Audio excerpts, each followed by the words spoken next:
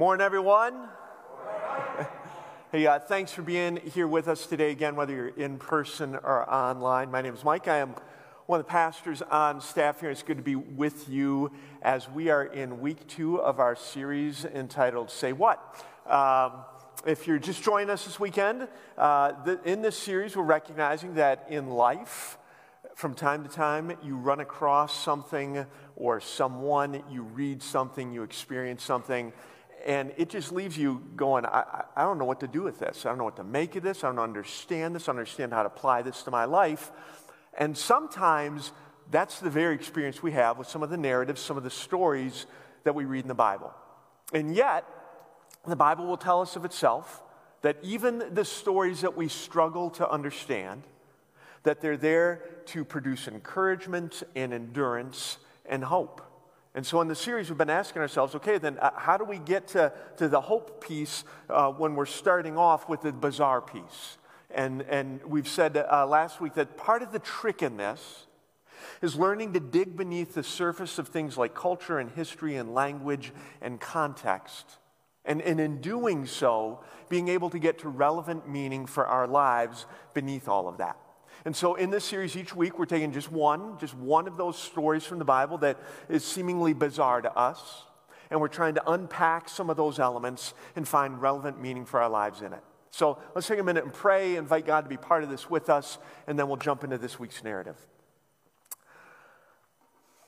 Father, just as we begin today, we ask that you would meet us, please, that you would make our hearts receptive to you, receptive to your truth and what it means for our lives.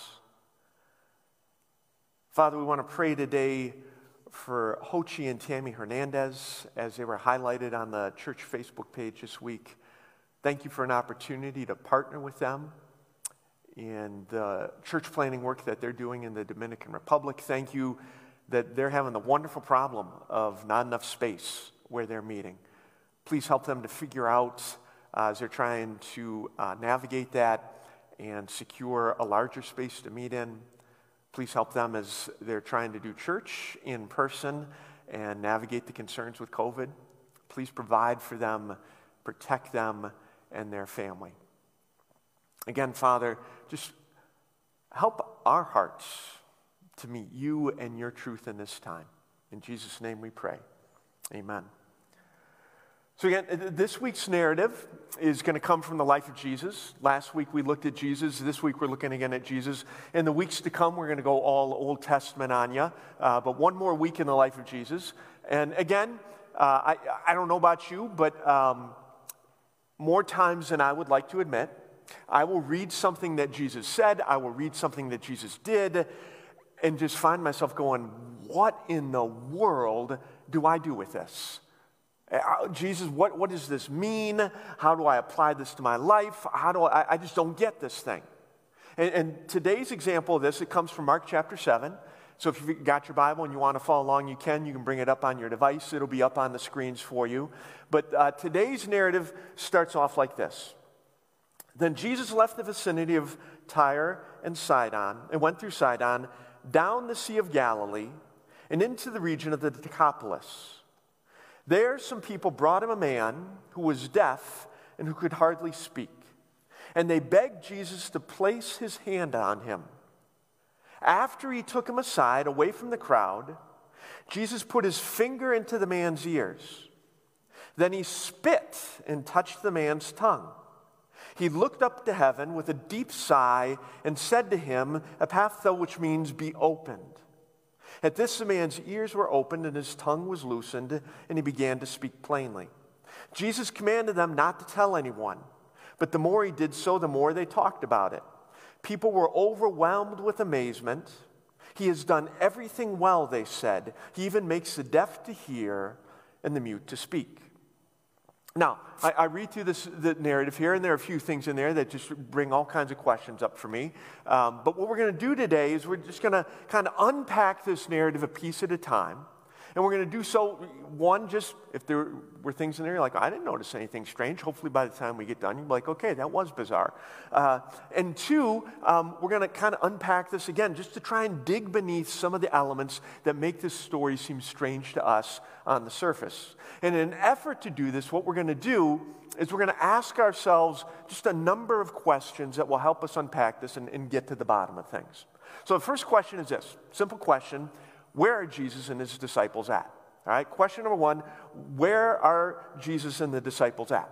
And in the text here, it's pretty clear, they're in a place called the Decapolis. All right, now you may be like, well, what's the big deal with that? Who cares where they're at? Hang in there with me. It's going to be relevant to some of the things that we're going to talk about. Now, the Decapolis is located on the eastern shore of the Sea of Galilee. It's an area made up of 10 cities. All right? And it's an area that's populated by non-Jewish people and dominated by non-Jewish thinking and culture. All right? In fact, the Greek word for 10 is deca. So Jesus and his disciples, they're in this area that's dominated by Greek-speaking people, Greek culture. It's an area dominated by Gentile people and Gentile thinking. Which brings up our next question. What are Jesus and his disciples doing there? What are a good group of Jewish boys doing in this Gentile-dominated area? And this is something we talked about a little bit last weekend. We said at this point in Jesus' biography of his life, Jesus knows the cross is coming fast. He knows his disciples, they are not ready for him to leave. They are not ready for the job he's going to leave them with. And so Jesus tries to take a step back from Israel. He kind of goes on a tour of Gentile areas. And he's trying to get away from the crowds. He's trying to get away from the demands. He's trying to get away from everybody who's just, pulling on his attention and his time, and just get with his disciples. Get them ready for what's to come. But try as he might, Jesus, when he goes to these areas, even though they're not Jewish areas, people spot him. People recognize him. They've heard about what he can do, and so they come to Jesus asking for help. Now, in this instance, they bring Jesus a man who is deaf and who can't speak well. All right? So chances are this man at some point in time could hear. All right? He could hear well enough to pick up some impaired speech. And somewhere along the line, I don't know if there was an accident, I don't know if there was an illness, the hearing is lost. And he's left, now he is deaf and he's got this speech impediment. And they bring this man to Jesus and they just beg Jesus, would you put your hand on him? We've heard what you can do. Would you make this guy better? Now, up to this point, this isn't terribly unusual, especially if you're familiar with the life of Jesus. But this is where things begin to get weird. All right? Mark tells us Jesus pulls a man aside. All of a sudden, Jesus has his need for privacy. And when he gets the man aside, Jesus sticks his fingers into the guy's ears, and then Jesus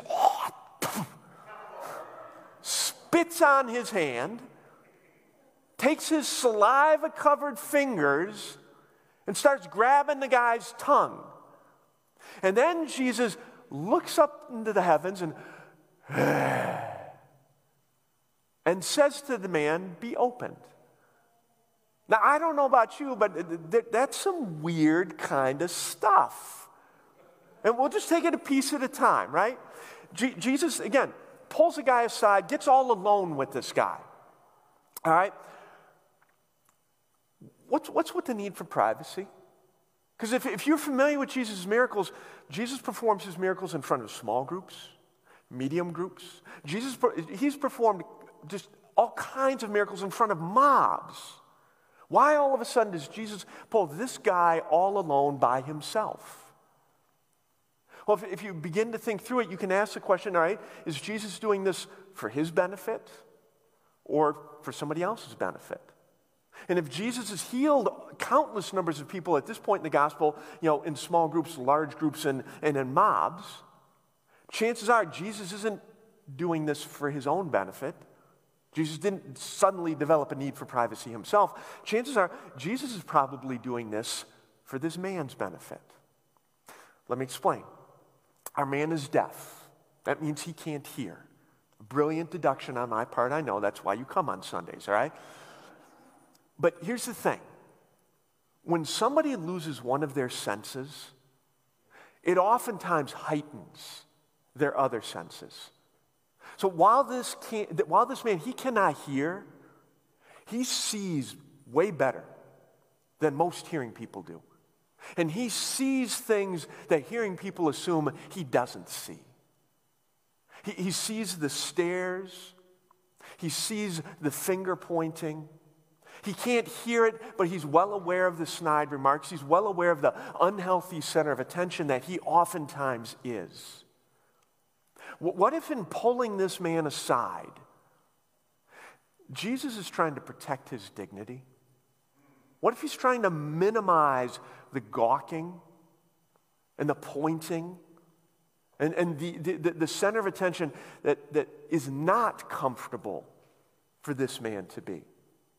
What if in pulling this man aside, Jesus is being incredibly compassionate to this man and his feelings? Now, even if that makes sense, it still leaves you with some pretty weird stuff. Like the next one is, once he gets this man alone, Jesus is cramming his fingers into the guy's ears.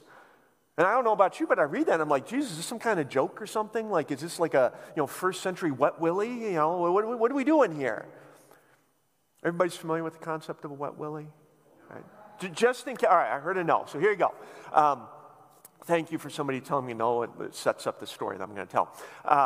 Wet Willie is when you stick your finger into somebody's ears. You can do a double barrel Wet Willie, so you can do two fingers into one of each of their ears. And the thing that makes it a Wet Willie is you moisten your finger before you stick it into somebody's ear. Now, traditionally, the acceptable agent for moistening your finger is a little bit of saliva, all right? However, you don't have to use saliva for it to be an effective Wet Willie. For example, when I was in college, I worked at TGI Fridays. And when I worked at Fridays, I worked there with a buddy of mine named Brett. And for some reason that completely escapes me, there was a young lady who worked there with us named Katie. She was one of the servers there.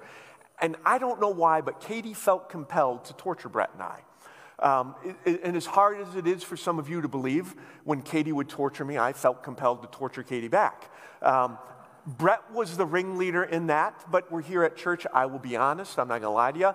I was a willing participant in some of the retaliation. So when Katie got especially rambunctious, what we would do is we'd wait for her to go into the kitchen, and when she was in front of the salad bar, I would hold Katie's arms down, and Brett would give her a double Wet Willie with honey mustard salad dressing, all right?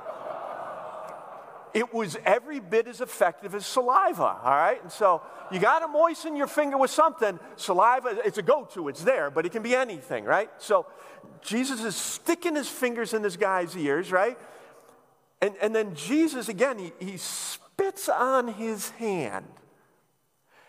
I'm like, Jesus, that's not even sanitary. Hey, have you been reading what the CDC's been putting out, Jesus, all right? And then he's putting it on the guy's tongue, right? He pulls the guy aside. He's all the privacy. He's sticking his fingers in the ears. He's got one ear and a finger. He spits on his hand. Another ear clamped on the guy's tongue. And then Jesus is looking up to heaven, sighing, and saying to the deaf man, "Be opened." I'm like, what is this? Well, here's the thing. If Jesus is going to communicate to this deaf man, he's going to need to do so in language that this deaf man can understand. If Jesus is going to let him know what's going to happen, as opposed to just doing it to him, Jesus needs to speak to this man's language. What if in putting his fingers into his ears, he's helping this man understand, hey, I'm going to make it so you can hear again. For years now, your ears have not worked properly. We're about to take care of that. Or what if in spitting and touching this man's tongue, again, he's communicating? Because here's the deal. Especially in Gentile areas, in that time, spit was considered to have healing properties. I get in our day and age, it's the elixir of death, right? In that time, it was considered to be a healing agent. What if in spitting on his hands and touching this man's tongue within it, he's letting him know, hey, you haven't been able to talk right your entire life. We're going to address that right now. And again, in a place and among a group of people where they had all kinds of crazy ideas about how healing worked and where that came from, what if in looking up to heaven and sighing deeply and speaking to a man who probably to some degree can read lips, what if Jesus is trying to communicate to him what is about to happen in your life? This is the power of heaven on display for you. All this crazy stuff you've heard about, where healing comes from and how it works, I want you to understand, heaven is moving on your behalf. What if what on the surface seems just bizarre to us is Jesus being compassionate and Jesus communicating clearly to someone what's about to happen in their life? Again, you have these stories in the New Testament and in the Old Testament where you read them and you're like, this is just weird. But you begin to dig beneath some of the culture and the history and the context, and all of a sudden, it begins to make a little bit more sense. And what if what Jesus is doing here, it isn't just meant to make sense then, what if it's meant to communicate to us about our lives today? What if Jesus is trying to point us to what it looks like to get a job done well, a job that involves other people, to get that job done well as you do it in the midst of other people? See, here's the thing. Whenever there's a job to be done in life, and other people are involved, there are two factors, two functions that wise people, successful people, people who have intact relationships, they take into account in the midst of that. Those factors are task and process. Go ahead and look at the person next to you and tell them task and process. Now, let's unpack these just a little bit here, all right? We'll start with task. Task is all about successfully accomplishing the job that's at hand. Task is all about successfully accomplishing the job that's at hand. All right, so for example, we got Faith Kids going over in this side of the building. In fact, this is the first weekend we've got preschool open in Faith Kids. They're rocking it over there. So Faith Kids is happening. And with Faith Kids, all right, there's a task, there's a job to get done. And so task, when it comes to Faith Kids, it asks questions like, is there enough space back there? Are all the kids socially distanced? Are there enough teachers? Are we presenting the curriculum appropriately? Are the kids understanding the material? Can the kids, can they respond and repeat? This is what you learned today in kids' church. Is the security good?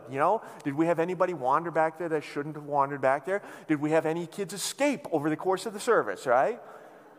Security breakdowns in kids' church are never good. For example, my son was about 2.5 years old. We are sitting in church. We are celebrating communion. It's one of those quiet, contemplative moments in church.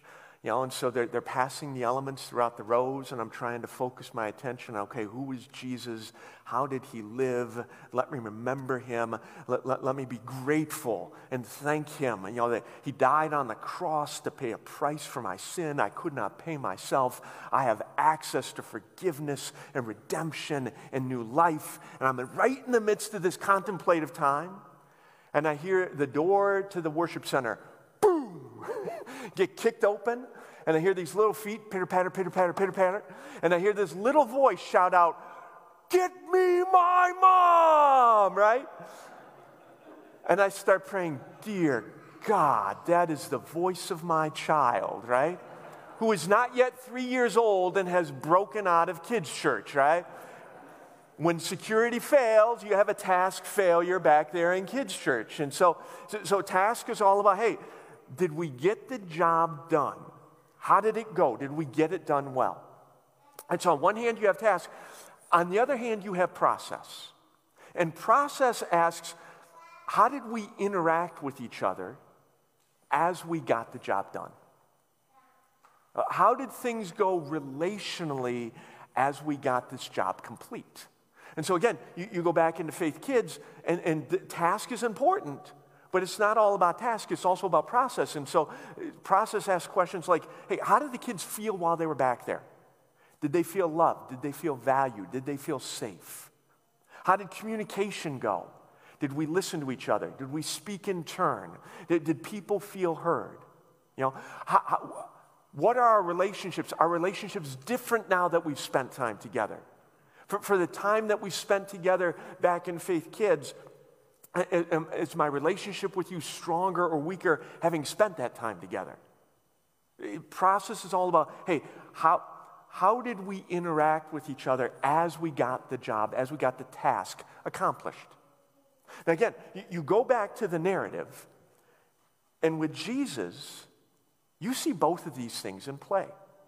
There's a job to get done, and there's people who Jesus is interacting with as he gets the job done. And in Jesus, you don't just find somebody who gets the job done. You don't just find somebody who focuses exclusively on the people at the expense of the job. In Jesus, you find somebody who sees the value in and lives well into both task and process. So again, you go back to the narrative, there's a job to get done. The man's deaf, the man can't speak. The job is to make the man hearing and to take care of the speech impediment. Jesus doesn't just do the job. He could have gone in there, touched the man. I mean, he's healed countless numbers of people, some of them from a distance, doesn't lay eyeballs on them, some of them with a word, some of them just with a touch. He could have just touched the guy, and the guy, we'd have been done. Job complete. But Jesus doesn't do that. Again, he pulls the man aside, tries to protect his dignity, goes through this whole song and dance to try and communicate to this man what is going to happen to him before it happens. Jesus goes to great lengths to take into consideration people and their feelings in the midst of the job at hand. And Jesus does so because people and their feelings matter to him. Jesus takes process into account. And I would argue that Jesus takes process into account also because he wants to maximize the impact that he has in the job that he's trying to get done. Think about it. If Jesus would have just healed the man, some of the things that took place in this man's life wouldn't have taken place. When Jesus gets done, not only can this man hear, not only can this man speak, I would argue that this man is going to walk away with a sense of dignity and respect and self-worth. All things that his disabilities had been eroding from his life, all things that Jesus' attention to process begin to restore to his life.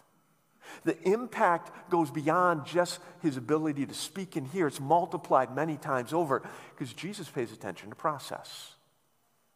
Not only so, though, but Jesus pays attention to task. Jesus isn't just nice to the guy. He doesn't just protect his dignity. He doesn't just communicate to him about what's going on.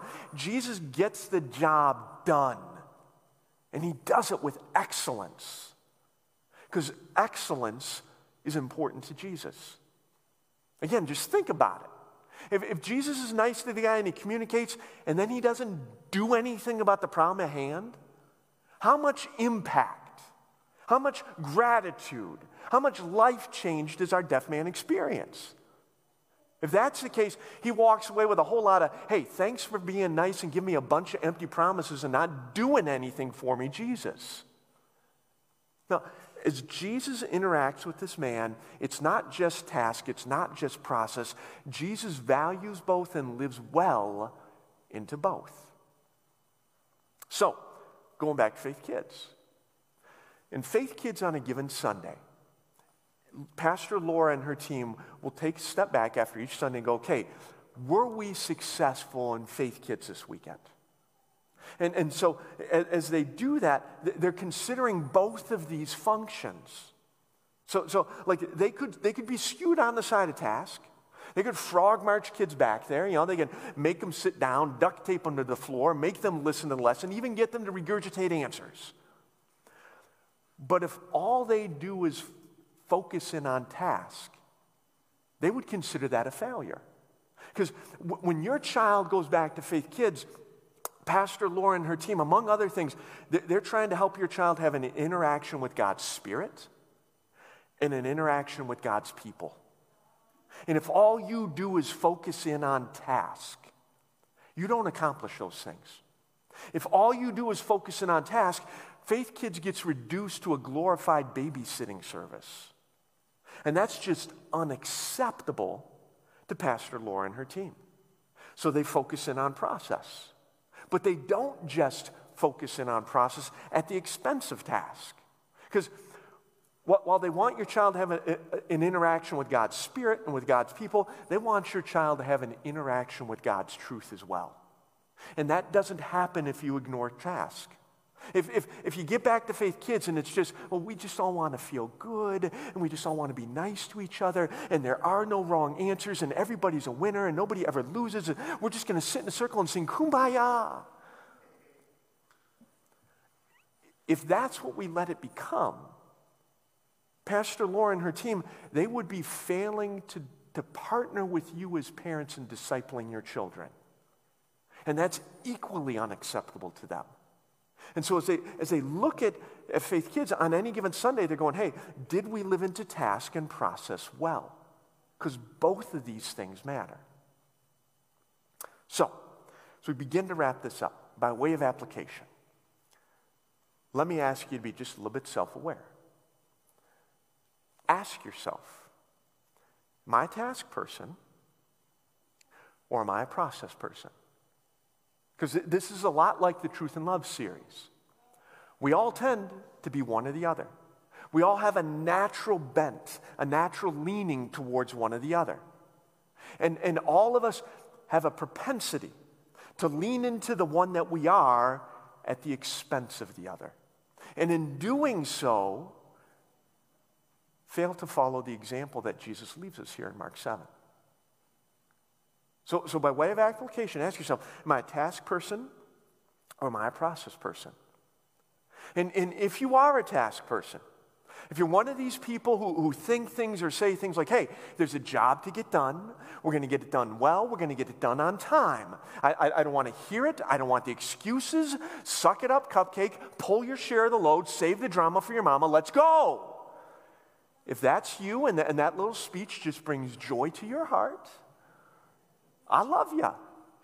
I thank God for you. Because stuff wouldn't get done without you. But if that's you, you need to understand, you need to remember, people and their feelings mattered to Jesus. If I'm a task person, people and their feelings should matter to me. And if I'm a task person, I need to work to incorporate process into my game. Because I'll naturally lean into task, and in doing so, forget about process. Now, if you're a task person, here's a little bit more motivation for you. Paying attention to process in the midst of the task will actually help you get the job done better. It will. Paying attention to process in the midst of the job will actually make you more productive. And here's why. When the people you are working with, when they genuinely sense that they matter to you, that who they are as individuals and their feelings, that you care about that, they are more productive than when they just sense they're just another cog in the machine that you're running through. So if you're naturally a task person, I'm not mad at you, but lean into process. At the same time, if you're a process person, if you're one of these people who you're just like, we're not so worried about the job, let's just connect. Let's just get closer to one another. Let's focus in on our relationships. Let's have an icebreaker, a mixer, if you would. All right, here's what we're going to do. Everybody in the room, find somebody whose social security number ends in the same digit as yours and share with them, if you were an ice cream cone, what flavor would you be and why? If that's you, I love you too. And I thank God for you. Because it would be a cold and ugly world without you. But remember, excellence mattered to Jesus. And if excellence mattered to Jesus, it should matter to us. And if you're by nature a process person, that's okay. But work on adding some task to your game. Because it's easy to lean into process and to forget about getting the job done well. And here's some motivation for you. Here's some motivation. Paying attention to process in the midst, paying attention to task in the midst of the process is good for relationships. Because here's the deal. When I'm so focused on process that I let the task go by the wayside and we do a crummy job, the people I'm working with feel like I've wasted their time and asked them to live with substandard results. And that's never good for relationships. There's task, there's process. Jesus focuses in on both. To follow him is to do the same. So there's Mark 7. On the surface, seems weird. Jesus all of a sudden has his need for privacy. He's sticking his fingers in people's ears. He's spitting all over the place. He's saying things out loud to deaf people. You dig beneath the surface, though, and there's more to it. There's truth that makes sense, truth that's relevant for our lives. So make sure you join us next week. We're going to jump into the Old Testament and some more stories and have a good time as we do. But as we move forward, would you pray with me, please?